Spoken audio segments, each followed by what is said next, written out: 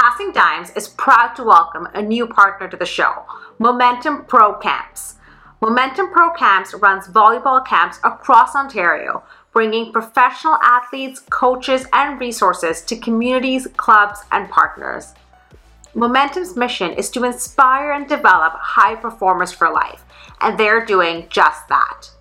Unfortunately, because of the COVID-19 pandemic, Momentum has suspended all programming until permitted by local public health recommendations. However, they have developed incredible future programming for athletes to benefit from and are excited to share it with all of you when we can play again. Follow us on social media at Momentum Pro Camps for updates and details on future programs, or email us at contact@momentumprocamps.com. Stay excellent, friends. Hello, everybody, and welcome to another episode of Passing Dimes. As usual, I'm always excited for the guests, but I'm really excited to learn because we're one of the top players in the NCAA. So she's already won an AVCA Top Flight Award. She was named CCSA All-Tournament Team. She's a three-time ACC Academic Honor Roll. She's an AVCA All-American. She's represented the NCAA with Stetson, where she's made the tournament, and she's made the tournament with Florida State. Please welcome to the show, Sarah Putt. Sarah, thanks for doing this. Hi, thanks so much, Josh. I'm excited. This is exciting to get some international talent on the show. So I have to ask, because most of our listeners are Canadian, growing up in that Florida area, were you playing beach volleyball right from the start? Did you play indoor volleyball to start? Did you play other sports? Or what was your big start in sport in general? And then when did you start taking beach as like your full-time sport? Right. Okay. So I started playing indoor first in middle school. And I didn't start beach until after 8th grade.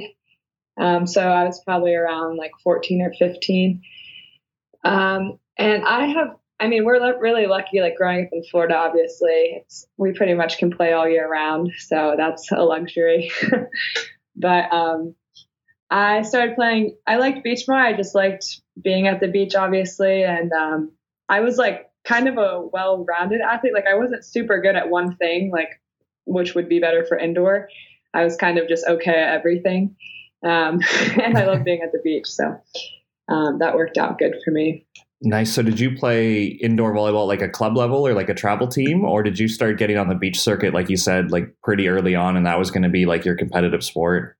Right. I did club indoor for like 4 or 5 years up until my sophomore year of high school. And then I played high school indoor the whole time. But beach just kind of became my passion and my love. And then once the timing was really cool because when I was in high school, beach volleyball was an AVCA sport.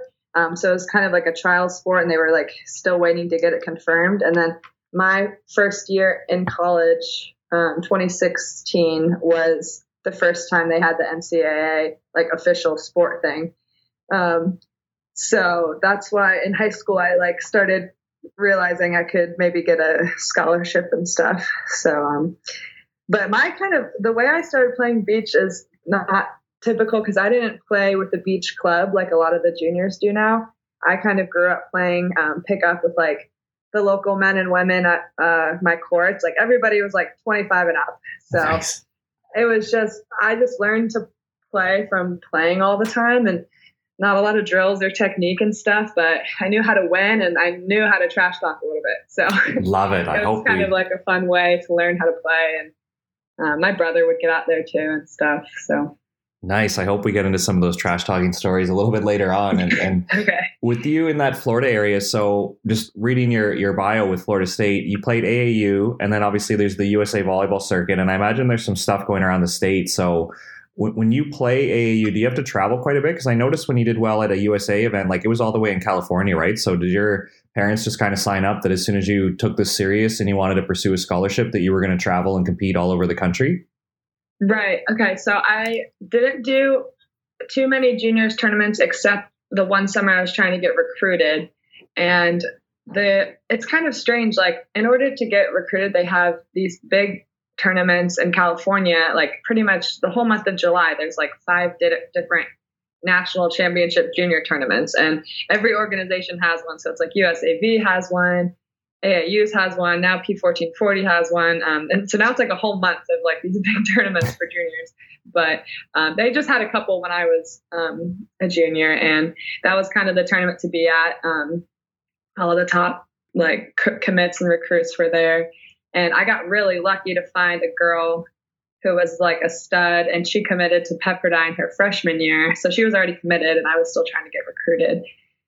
Nikki Lyons. So we played together that summer, and it's all like you play, it's not like a team for beach. So you and your partner kind of just sign up for whatever tournaments you want to play. And then USAV does do like junior teams where you have to try out, and then they'll like do A1 teams and then A2, A3 teams. And then they will have like camps and tournaments and stuff. But it's pretty much like free reign. Nice. I don't know if that makes any sense. No, definitely already learning a lot. And I'm curious, because you did want to be a beach player at the post-secondary level. What went into your recruiting? Because I feel like if you were to pursue indoor volleyball, there's over 200 schools that have a very good program, right? But for beach, were you kind of counting up the programs and deciding if you wanted to stay close to home or travel, big school, small school? Like, what did you consider? Because like you said, it was kind of a test event, then all of a sudden it was going to be an official sport, but not every school had an established program, right? Or maybe I'm misspeaking, but just let me know what you were thinking in terms of recruiting and what you were looking for in a school. Right. Yeah, there wasn't too many schools. Well, there's probably like 20 or 30 programs at that time. I think now there's like 60 maybe. So I was really late to the recruiting game. I'm probably a bad person to ask about this because I didn't have like that juniors coach to guide me. And my mom, like, I love her, but we didn't know what we were doing, trying to talk to coaches and stuff. So everybody's classes pretty much filled up really early at that time, that people committed when they're like freshmen and sophomores in high school. So yeah, I just, so part of it was like, I wanted to stay in Florida because it's a lot cheaper in the US to do like in-state tuition versus out of state. So I didn't even try for any of the California schools. I just kind of figured that they would have been like filled up. I ended up going to Stetson.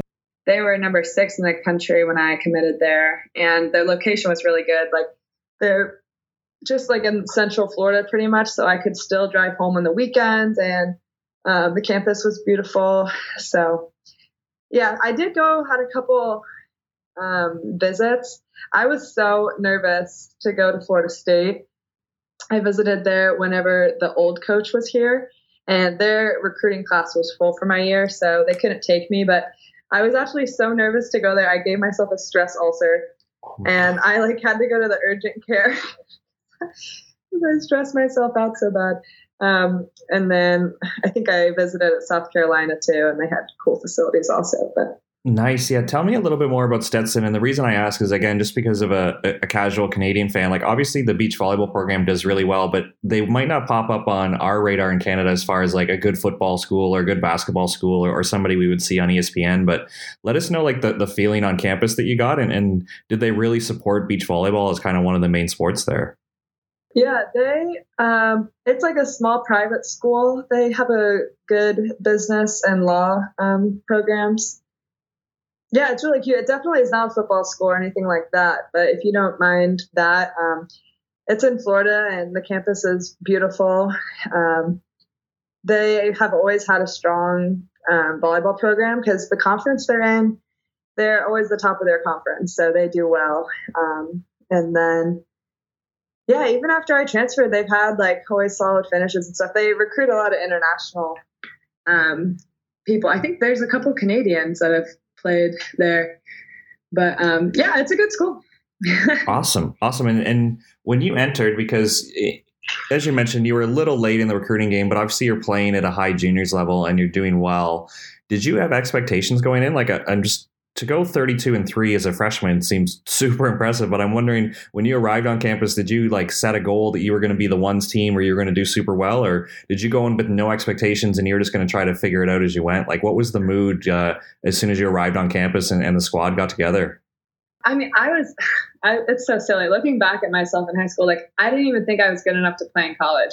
Like, my friends that I played like adult volleyball with were like, you need to try to get recruited. Like, you can play. I was like, I don't know, whatever. And so I just kind of went into it wanting to become the best player that I could be. Like, so at the same time, I thought that, like, I was like, I don't know if I'm good enough, but I always tried to put myself in positions where I'm playing with better and better people, finding better and better partners. And even if I'm going somewhere where I'm going to get my butt kicked and maybe embarrassed, like, at least I'll learn and I'll get better. And that's how you grow, right? So I was just kind of going in and wanting to play the best that I could be. There's like a really cool quote where it's just kind of like, you're not in competition with anybody but yourself and your past performances, and trying to, play the highest level volleyball you can. So that was my mindset. I read a lot of I read like Mind Gym that year, and kept a journal, which helped me because I like get distracted easily. So focusing and like being mentally kind of present helped me a lot that year too. Yeah, I did all those stuff. I guess I should also mention, I like always had a big chip on my shoulder coming up because I played a little bit on the NBL, which is like was a smaller pro tour. I don't know if you've heard of it. Yeah, we've had a few Canadians go down and have a lot of success. And usually those events are in Florida, right? I think most of them are in the Florida area. Yeah. So that was like a cool experience for me coming up. I got to play in a few of them, and it was just a cool experience. But I pretty much caught on early with like, California is like the best place for volleyball. And it really is. But there was kind of like a lack of respect for like Florida players and stuff. So I always had like a little, it made me competitive, wanting to just kind of prove myself. And, had that chip on my shoulder of like, nobody expected me to really be anything. So yeah, I also had like a dream partner. I got to play with this gnarly All-American indoor transfer, Vendi. She was from Czech, and all the other defenders on the team were like trying to play with her, so I had to kind of fight them off, and I got to play with her, and she like had the maturity, like just the steadiness that I needed as a young player, and then I had all the strategy and kind of like beach awareness that you just get from playing all the time. And that's my favorite part of the game, is like the strategy and a little chess match, and there's just so many variables in the game and stuff. So it was super fun. We got to play some really good teams.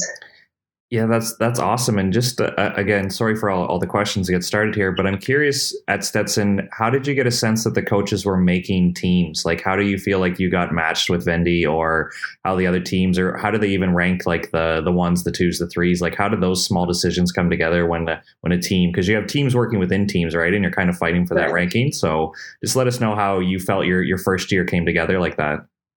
Yeah, it's kind of a crazy process. So that was a while ago. I don't know if they still do it this way now, obviously. But so my fall, I didn't have any like set goals as far as performance. But going into the spring, I was like, let's try to make the 1 seed and play with Vendi and everything. And so I had a meeting with coach, and I told her that was my goal. And she was just kind of like, well, you got to earn it and prove it. And I was like, okay. And it was a pretty quick conversation. And then I think coaching college beach is like such a tough job, because making good pairs like doesn't always make sense. Like, you think you have a good blocker and a good defender, they're going to play well together, but chemistry is like such a huge part of it. Obviously, you probably know. And so finding those pairs, like you could have two defenders that just have great chemistry, and like nobody can take them down. So I think just trial and error. We kind of got put together pretty early on, and then it was just kind of figuring out the rest of the team. But yeah, I noticed in your profile here with Florida State, I won't confuse the two again. You won 21 straight matches. Like, what's that like? Like, I imagine you don't get tired. You feel like you can play every day. You just go to practice in a good mood. Like, to win 21 matches in a row and to go 32-3 overall, like, how was that feeling? It's cool to hear about your process and the books you were reading and how you took like the mental game really seriously. But when you're getting that type of results, just how does it feel being a first year but doing so well? I haven't gotten to talk about this in so long. It was such a cool year. I at the beginning of the year, so my partner, she just had an absolute cannon of a shoulder, and I was a good setter. So I knew like right away whether we won or lost was going to be if I could set out consistently. And I remember telling myself that before season started. I was like, Sarah, it's on you. Like if you side out well, you guys are going to win, and if you don't, then you won't. But we just took it one match at a time. The biggest wins out of those 21 matches were against Hawaii and UCLA. We got to play the McNamara twins their freshman year and stuff, and that was cool. And then the team that broke our winning streak was Sarah Hughes and Kelly Clays, actually. It was their like junior year, and they were so gnarly. They were just, so to put in perspective, they had a 108 match winning streak, and we had a 21 match winning streak. And I was just kind of like excited to go in and even just be on the court with them. And obviously they ended our streak, but that's the best team that I could have possibly imagined ending. So it was fun. It was also like it put like kind of a target on her back. Like everybody would play their best game against us, which just always happens. Like still at Florida State, every single match is like that. So you can't really go in thinking you're going to like just cruise by anyone. Yeah, and I'm curious, as the season progresses and you guys qualify for the national championship with this amazing tournament, how does that event feel? Like, does it feel really special going to Gulf Shores and just like the attention and the media? Like, is it different than a normal duel, or how did the regular season feel versus like a national championship weekend? Yeah, there's definitely a lot of like pressure all built up. Gulf Shores, you wouldn't believe it, but it's like one of the most beautiful beaches. Nobody thinks like Alabama's going to be that pretty, but it's really beautiful, and they make it really nice. The NCAA does. And, there's all this buildup in media and this and that, but I've gotten better at it. But my first couple years, I was just not enjoying myself at all. I was so stressed out and just kind of like excited to play that I couldn't enjoy it. So I've gotten better. Like I stay off my phone, and I try to just, stay grounded a little bit more. But so my first year at the NCAA tournament was the first year it was run by NCAA, and we were the 8th seed. And that year, Florida State was actually the 1 seed because they had beat USC at home, so they earned the 1 seed in the tournament, and it was like a big controversy. And so I got to play the very first match of the NCAA Nationals. I got to play at the ones court against Jace Pardon and Julie Brown, and I think we won the first set and ended up going to 3.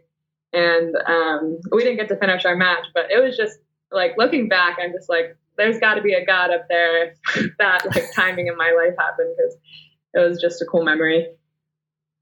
That always bothers me when I get watching games and the game I watch will just suddenly stop. Like, I think that's what's cool about the dual system, but also frustrating. I'm wondering, how do you handle that as a player? Like, do you feel a time crunch ever, or you're just so focused in your own match that like, if you go to 3, you don't feel like you should have finished earlier or anything crazy like that? Because at a venue like Gulf Shores, where they have all the courts going at the same time, right? It's just really the first team to win 3 matches. Yes. So yeah, I guess I should explain that. So there's all 5 matches happening at the same time. And then as soon as one school wins 3, they call the duel. So that way everybody can kind of like run over and celebrate. They only do that at nationals, and at our conference finals, they'll do it for like the semis and the finals. But usually everybody plays out their match, whether the duel's over or not. Like for all of the normal season. So yeah, it's kind of strange. Like my record is like, I have a couple unfinished matches, but sometimes if like you're about to lose in the 3rd, it's like fine if match ends. So it's kind of strange that way. Nice. So that was your first year. And then did the win streak and obviously doing well in conference and doing well in Gulf Shores, did that confirm that you wanted to play at, maybe lack of a better term, like a bigger school or against better competition? Like, what went into the decision to redshirt and then eventually transfer? Right. So I didn't think about transferring till the end of the season. I don't have anything bad to say about Stetson. It was a great school. I liked my year there. But Florida State got Coach Brook after I had already committed to Stetson and stuff. And also my mom went to Florida State, I guess I should add. So I kind of wanted to go there when I was a kid and stuff. And then also the third thing is they had this nutrition program that I really wanted to do. And Stetson just didn't have that major and stuff. So the week after nationals, I went down to Deerfield Beach and I was talking with my friend who was a freshman, and she was just saying how a freshman at Florida State, and she was like, "Oh, I just had the best year. Florida State's so awesome. Whatever. Tell me how great it was." And I was like, "Man, I should try to transfer." And it was honestly pretty rocky trying to figure out how to get released and everything. And obviously Stetson didn't want me to leave. But long story short, they partially released me. So I was allowed to go to Florida State, take scholarship money, and train with the team, be on the team, everything. But I wasn't allowed to compete or travel with the team during season. So I had to take a red shirt playing wise. But so that was just kind of unfortunate. And they actually changed that rule the year after I redshirted, because my friend transferred from South Carolina to FIU and then played the next year, no problem. So it was kind of a bummer, but I mean, it led to me getting my master's and still being in school now. So it all works out in the end, I think. Yeah, I was just going to ask how the credits transferred over, but it sounds like you're in a good situation, obviously completing your master's. But how challenging was that as an athlete to train with no competition? Because I think if COVID's taught me anything, I think competition has a strong role in sport, that you just can't train all the time. It gets a little dull, it gets a little boring after a while, where I think athletes feel the need that they need to compete and battle every once in a while. But how did you handle that, where you got to train with the team and then had to go support them when they were in competition? Yeah, it was definitely tough, especially they were trying to make pairs and stuff. And I don't know, I tried to just not think about it and focus on, I tried to work out so hard that year. I actually gave myself knee problems because our trainer was this super jacked guy, and he was having me squat way too much. And I have tendonitis in my knees from it. But I think I was stress working out. I was so mad that I wasn't playing that I was I'm going to squat so much. But yeah, it was tough. I was kind of on the team. I was on the team, but I just felt still a little disconnected. So, but it made me so freaking hungry to play the next year. And when I finally got to play, it was I'm free. And yeah, and that following summer after I redshirted, I couldn't even play that much because I had so many summer classes. So it definitely kind of was time to just kind of put in some work, I guess. I tried to make the best of it. Yeah, definitely. And once again, now that you're on the squad and eligible to play, how did Florida State like to match pairs and rank teams and do all that? Because I noticed NCAA schools, they carry a big roster, but you can really only have 5 teams, right? So there's athletes who do train who might not get a chance to compete in the dual system, right? So how did you feel going in and who you're going to be paired with? How did that process go when you were technically at your first year of eligibility with Florida State? So that year we had a lot of great seniors.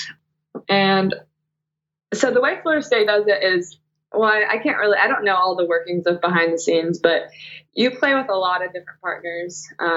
And pretty much your greatest odds of getting in the lineup is to play great with as many different people as you can and just have a good attitude. Because if you only play good with 1 or 2 people and those people are playing with somebody else, then it's tough luck. It's always really competitive to get in the lineup. And even this year, we're having the same thing because we just have so many great players and only 10 can play. So it's so crazy. But that year I was all over the lineup. And then by the end of the year, I played with Macy Jerger at the threes. And we had just a great team and a really awesome season. And we made it to the national championship match, which was so awesome. And then we fell just short to UCLA. even though we beat them early in the tournament, so people were like, "Oh, they should have to beat you twice," but I don't know any of that bracket stuff. So, yeah. And did that same chip on your shoulder about representing Florida and showing that like California isn't the only place for beach volleyball, did that really show up for you that season? Because looking at the notes, like you said, you had played UCLA before in the tournament and beat them. I think you beat USC as well. So playing like these California schools who are kind of well known for their skill in volleyball, did that kind of fire you up before the match? Oh, yeah, absolutely. We're always trying to bring a national championship to the East Coast. And like, that's what I said right when I transferred here was that's the reason why I transferred, was to be able to go for that national title. Yeah, I mean, it fires me up. It makes me competitive. I have nothing against girls from California because, I mean, there's a reason why they think that. Most of their, like, aunts or parents are, like, Olympians. Like, there's just so many good volleyball players out there. But, yeah, absolutely. Every time we play those teams, it's just always going to be a battle. And, yeah, we did pretty well against them that year. And what's the mood at a national championship when you do win in 5? Because I noticed in Hawaii, you beat them, against Hawaii, you beat them 3-2. But as the matches are winding down, do you just go support your teammates? And that's why some of these sellies are so crazy when you do win a duel 3-2, because your whole school is basically watching you and cheering you on at that time? Yeah, that's like the coolest part about college beach volleyball is, in any other beach volleyball tournament, it's you and your partner and like maybe a coach, but you never have like 20 teammates cheering for you. So yeah, when the duel goes, when like 2 of your teams have won and then the 2 of the other schools have won, it will come down to 1 match. And usually that match will be in 3 sometimes too. So it's kind of funny. Like you'll like hit an average high line shot and it'll go down and everybody will like lose their mind because there's just so much like energy. And it's more about your teammates cheering, trying to cheer louder than the other team and what you're actually doing. But it's just like super fun atmosphere. Now, it was cool to hear about how you played USC and played Clays and Sarah Hughes when they were kind of rolling along in their careers. I'm curious, when you played UCLA and you got to play Sarah Sponsel, like obviously she's doing very well on the world tour right now, but did you know she was at that level when you matched up with her? Or was honestly just another game and you were focused on, competing and doing the things that you could take care of? Or is there every once in a while that you kind of look across the net and be like, wow, I'm playing so-and-so? Yeah, absolutely. It's so crazy because I played her 2 years ago, her senior year. She's just insane. Like her defense is so good. And I actually met her the summer after my freshman year. I did this USA camp and she was there. It was before she transferred to UCLA. But yeah, she's awesome. I'm always cheering for her and Kelly now too, because it's just cool that they were coming out of the college pipeline. But yeah, we tried to give all the balls to her partner. We'll put it that way. And I'm curious, hopefully Coach Niles doesn't get upset with you about anything you're going to share, but with the practice environment of having like Brooke coaching there, or we've had Jason Lockhead on the show, how do they find the balance between like a positive environment and using like a growth mindset versus like competing and really fighting for that like 1, 2, or 3 spot, or just earning a spot within the duel, right? Because when we had Jason on the show, like obviously his warm-up games are crazy and fun, but then he'll coach Phil and Nick, who are going to be fighting for an Olympic gold medal, right? So obviously he can flip a switch. I'm wondering what the mood is like at an NCAA practice about, there's times to get better and there's times to learn, and then there's times where you just need to win the drill and battle. Yeah, that's like definitely a tough balance. Yeah, they do. I think they really do try to encourage us, and we work on skills and stuff and ball control, but it's kind of like, they provide the training and the opportunity to get better, and then it's up to you to show up and get better or not. Like we talk a lot about being gritty and kind of showing up and giving 100% of whatever you have that day, whether it's 60% because you just were up studying for a test all night and that's what you have, or you're recovered and you have 100% or whatever it is. And yeah, I mean, it is kind of tough, like up until seasons, like it's almost better when season starts, because up until then, anybody could be kind of competing against you because the pairs change so much. But then once the pairs are set, it's kind of easier we do, like as season gets closer, we do a lot more competition and this and that. And they do their best to find pairs and stuff, and it'll never be perfect, but I think that there's just so many possible combinations. I don't think there's necessarily like one perfect lineup combination. It's like kind of like there's many options of lineup combinations.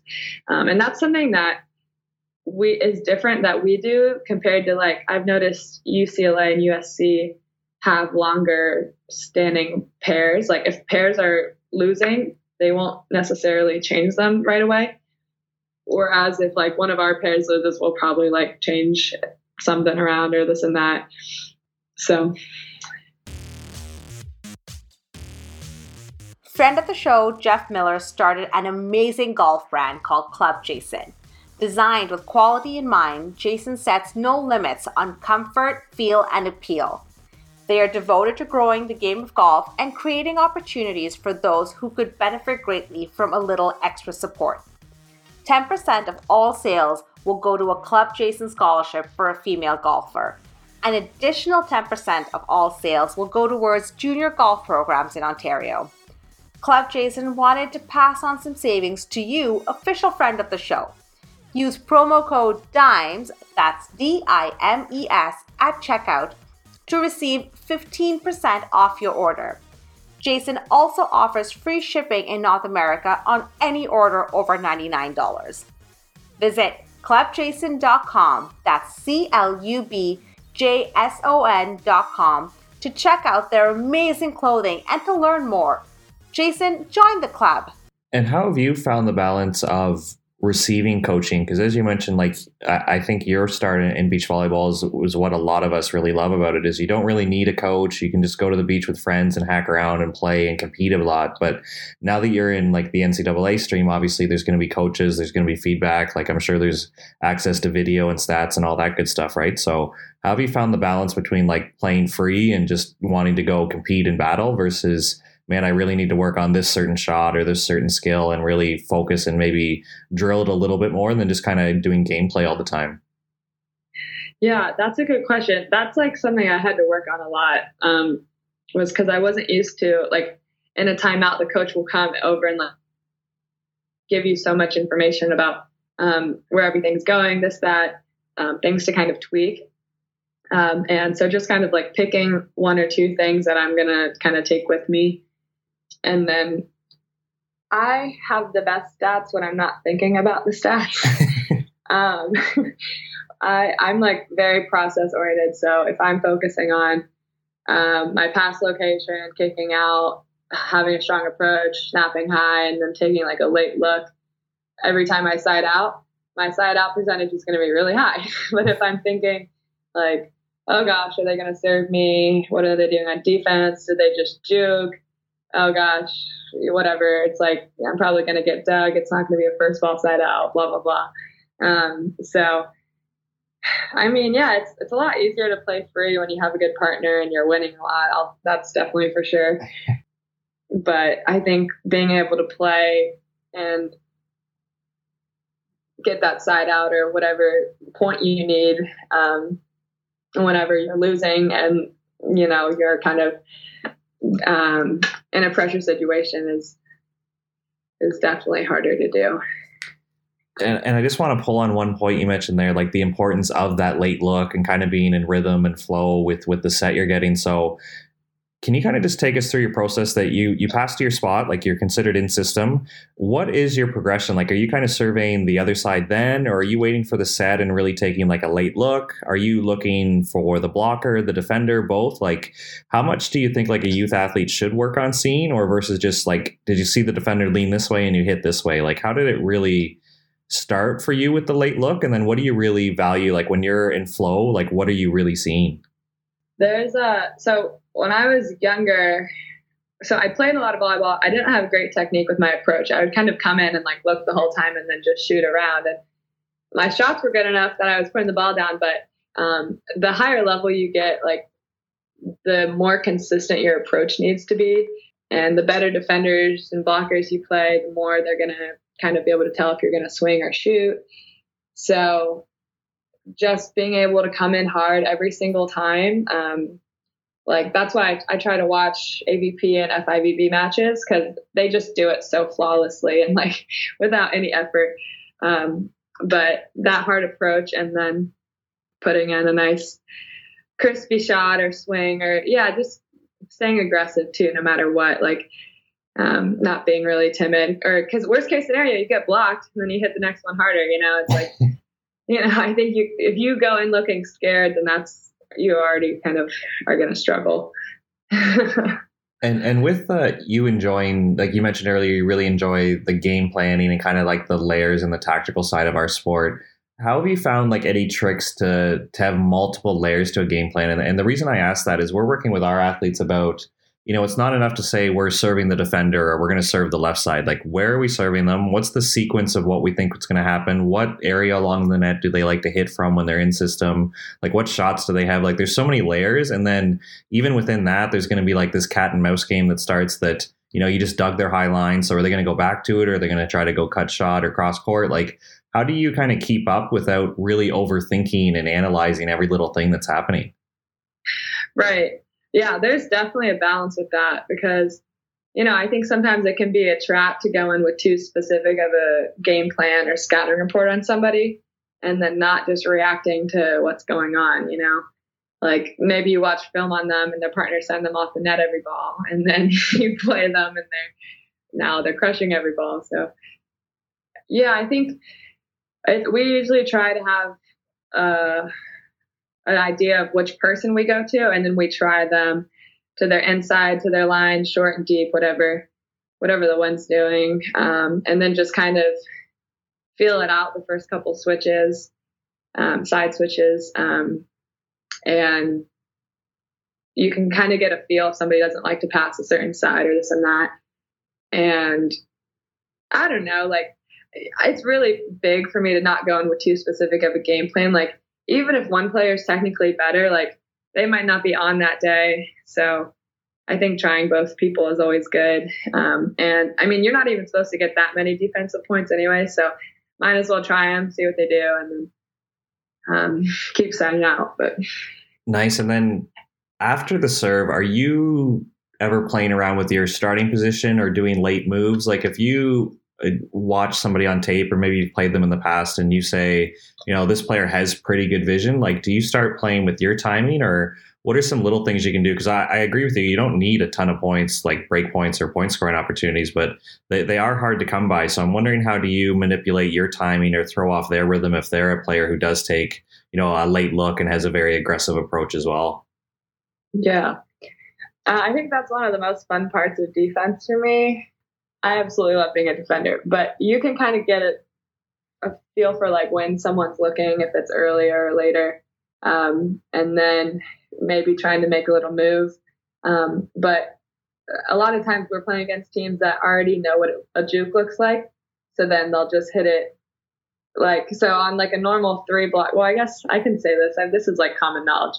On like a 3 block, you just, the defender and the blocker fake like the blocker's going to dive angle and the defender's going to run line, but then you just stay. And so ideally they just cut shot it right to you. So usually we're playing teams and they kind of already know what that looks like. So then they know that the high line's open. So it's like sometimes I juke and then I know that they're going to hit high line, or I don't know. That's like ideally, or sometimes they just like crush it down middle seam and it's like, wow, this didn't work.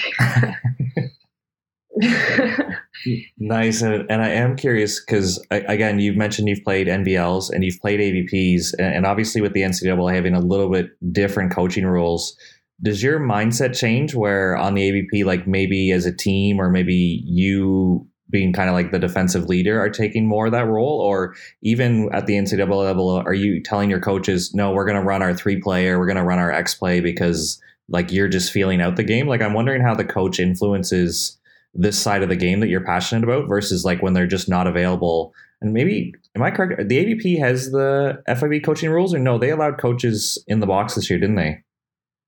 I believe so. But do you bring a coach when you play AVP? Yeah, I've gotten some cool opportunities to play qualifiers. I usually just go with my partner. And Jason was going to actually meet us the last Austin qualifier I played, oh my gosh, that was like 2019.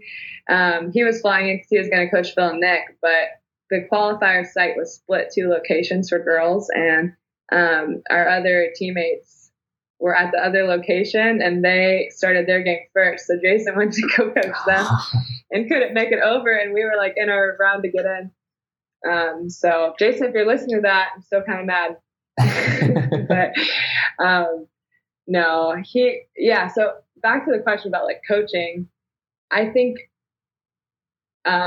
it's like just great to have extra input and stuff, especially when you have trust with a coach. Like it's hard if someone's just coaching you one weekend to like really trust their opinion, especially like in a big game and stuff. But we have good relationships now. Like now I've been at Florida State for freaking forever. So I trust all the coaches, and if they see something or want to try something, then we usually go to that. But then other times it's kind of just like me and my partner figuring it out. Like my partner this year, Maddie, is like super strategic like me. So we have a good time figuring all the defensive stuff out. And how has the different events you've played in kind of changed your style, or is it the same? Like, have you noticed a different style on the AVP compared to the NCAA? Like maybe the NCAA drops or peels a little bit more often, or maybe the athletes are just, I don't know, bigger, stronger, faster as you go up the levels, like, or is the NCAA pretty transferable to the AVP right now? Because I think we talked about Sponsel. You've played Megan and Nicole here from Canada that did well on the World Tour. Like Sarah and Kelly are obviously doing well when they first left USC, but I think individually now they're still doing well. So obviously the gap isn't that big, but I'm wondering how you find it going from NCAA to the AVP. Yeah, that's like it's cool to think about. I think it depends, what schools and what seeds and the NCAA you're talking about.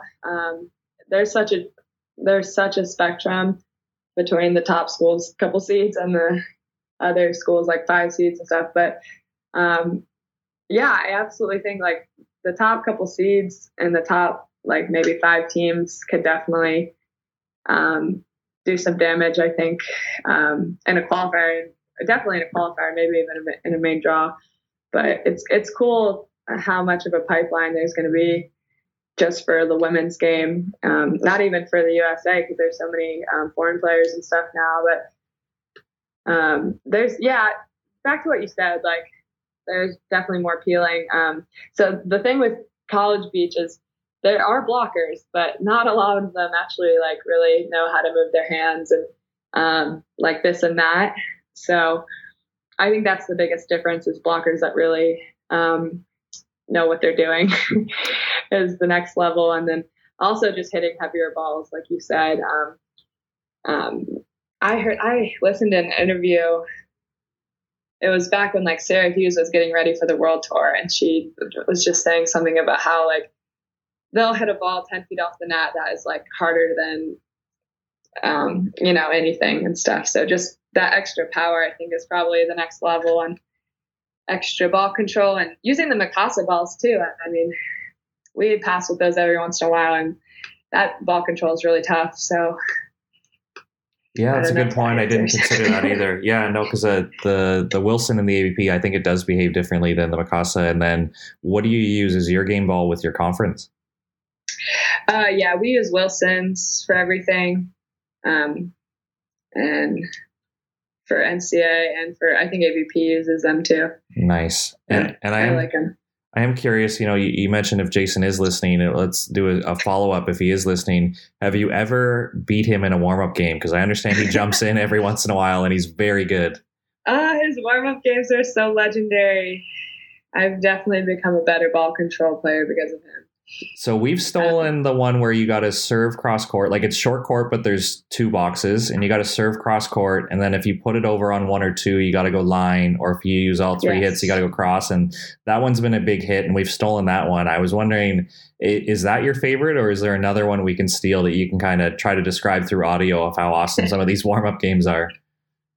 Yeah, that one's one of the best.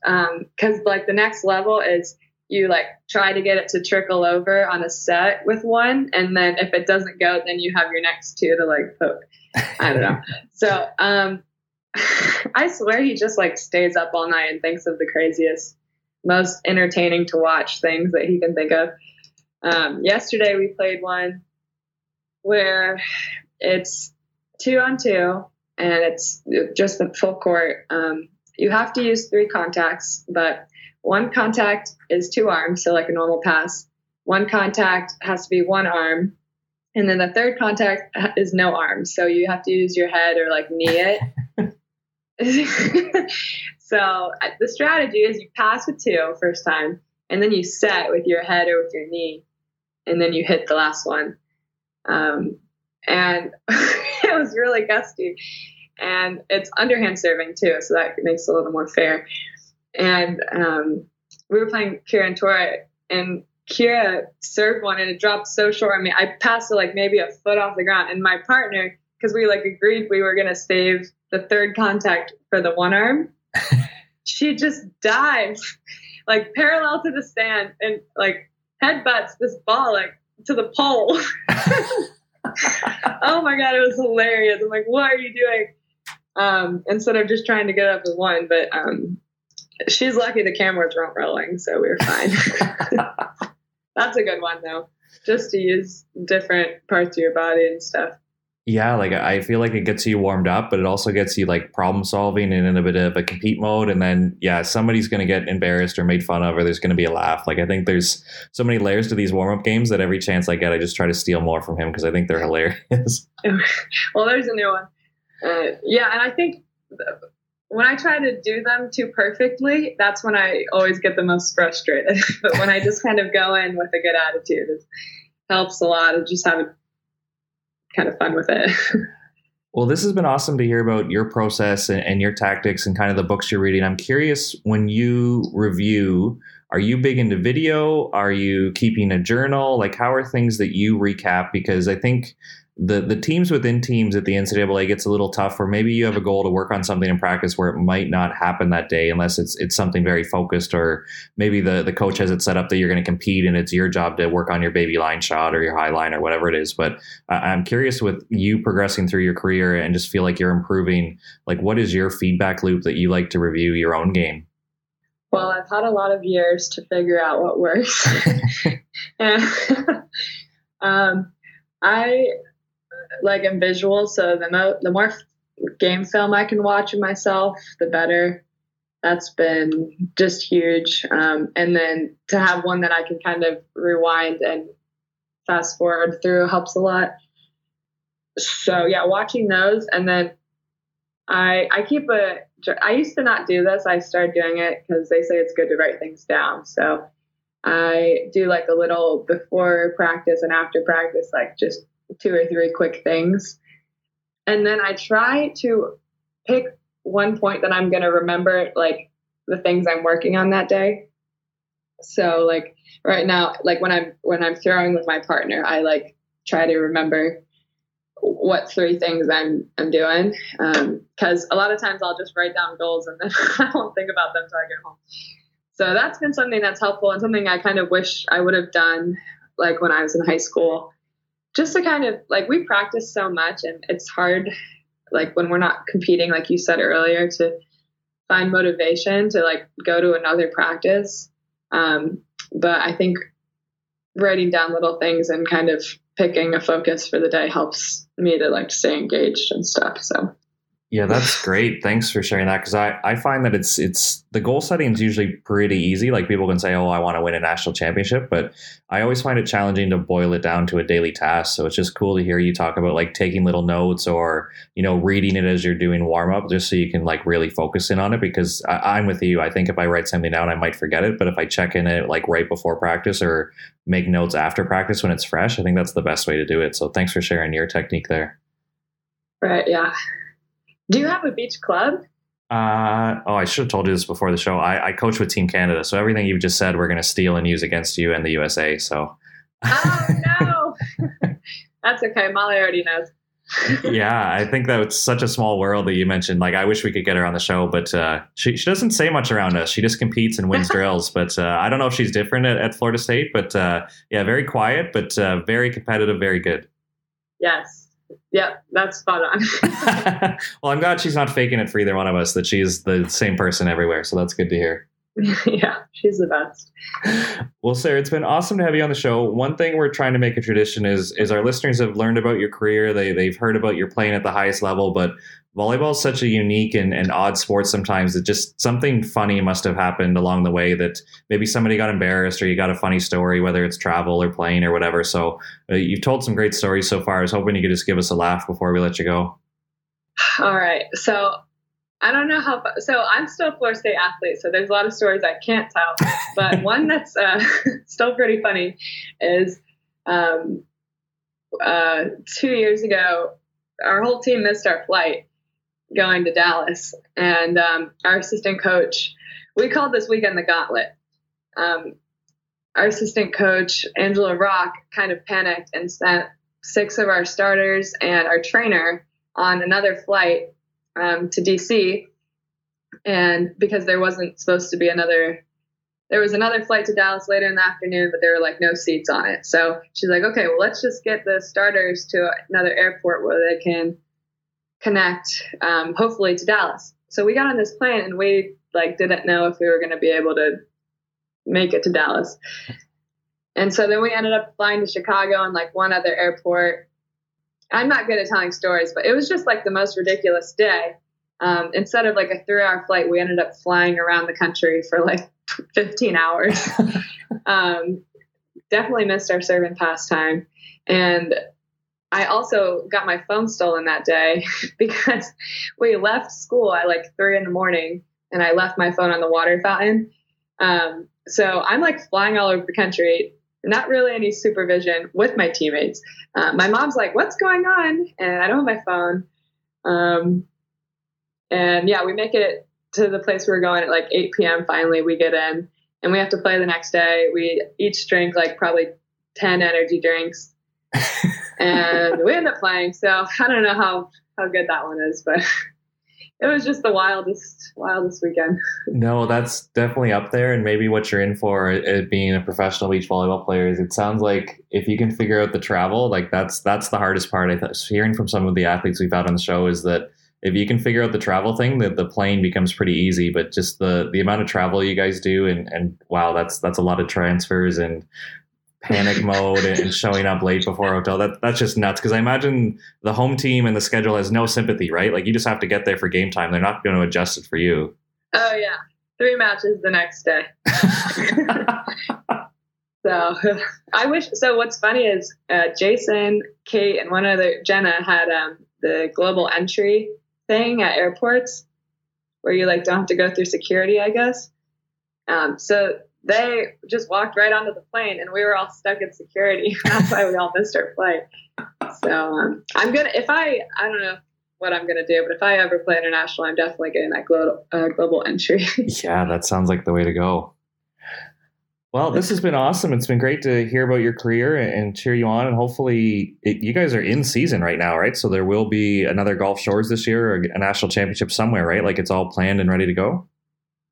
Yes, going right now. We just got announced today that we're tied with USC for number 1. So wow, congratulations. Hopefully, yeah, everybody's excited about that. And then as long as another pandemic doesn't happen, nationals will be the first weekend of May. So exciting. Yeah. As you mentioned, you're roommates with Canadian hero Molly McBain. So we're already a big fan of Florida State, but it's great to add your name to that, and we'll have another person to cheer for when the time comes. But best of luck with the rest of the season, and hopefully see you at nationals. Cool. Thanks so much, Josh. Thanks for all the questions and stuff. It was awesome to talk to you.